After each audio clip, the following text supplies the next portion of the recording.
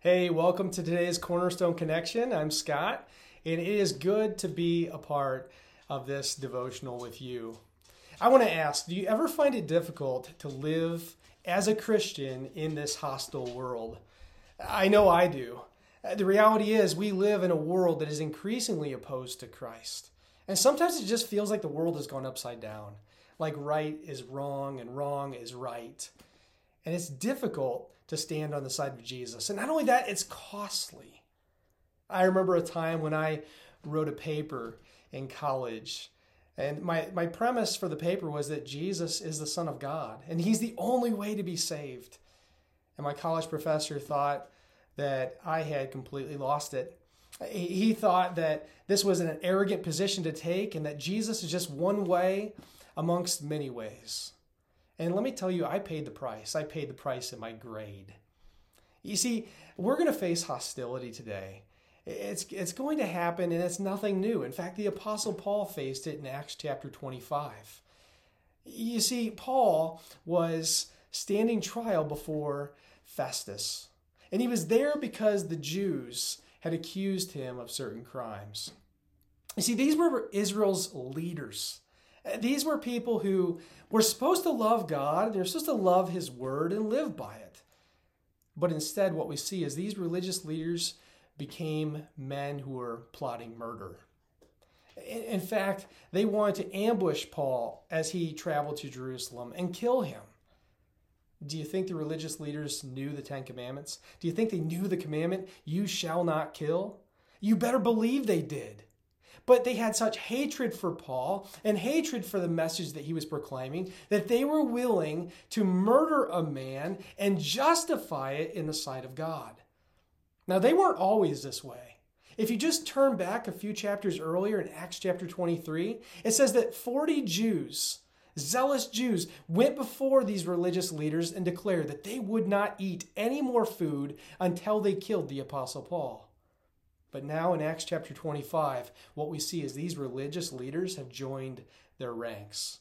In a short time, they too have joined in on this wicked plot. You see, religious people over the course of history have done some very wicked things in the name of God. But the reality is that wickedness does not align with God. He has nothing to do with sin. This plot that they had to murder Paul was not of God.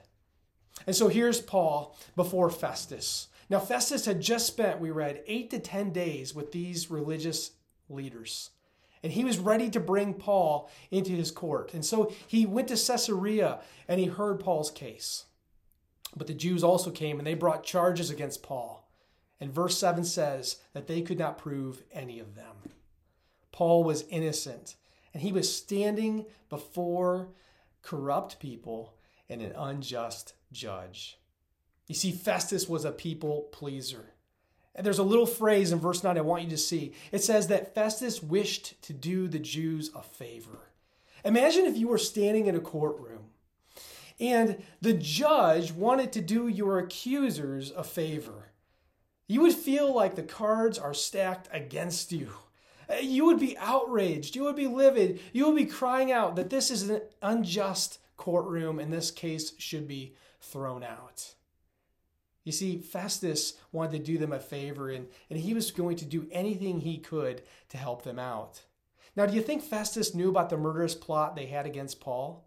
Well, if you spend 8 to 10 days with somebody, you're probably going to get to know what's on their heart and mind. And that's how long he spent with them. He probably heard about this murderous plot. And if he didn't, he was a man in a position of authority. He had sources of information flowing into him. He had to know that if Paul was transferred to Jerusalem, Paul could be murdered. And this would just put to rest this whole trial, and he wouldn't have to deal with it any longer. Well, Paul, as he stood there in that court, he argued in verse 8, it's neither against the law of the Jews, nor against the temple, nor against Caesar had he committed any offense. Paul was innocent. He didn't speak heresy. He simply was preaching God's word.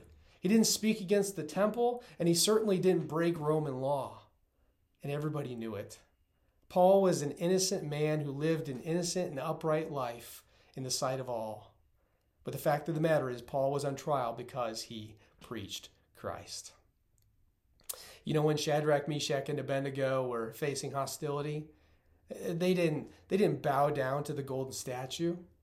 When Peter and John faced hostility before the religious leaders and were told to no longer speak or teach the name of Christ, they kept on doing it. And so too would the Apostle Paul keep on faithfully following Christ in the face of hostility. I hope and pray that's what you do today. I don't know what kind of hostility you're up against. Maybe it's hostility at the workplace, or maybe it's amongst your friends or even your family. But whatever it is, remember to take the side of Jesus. It's worth it.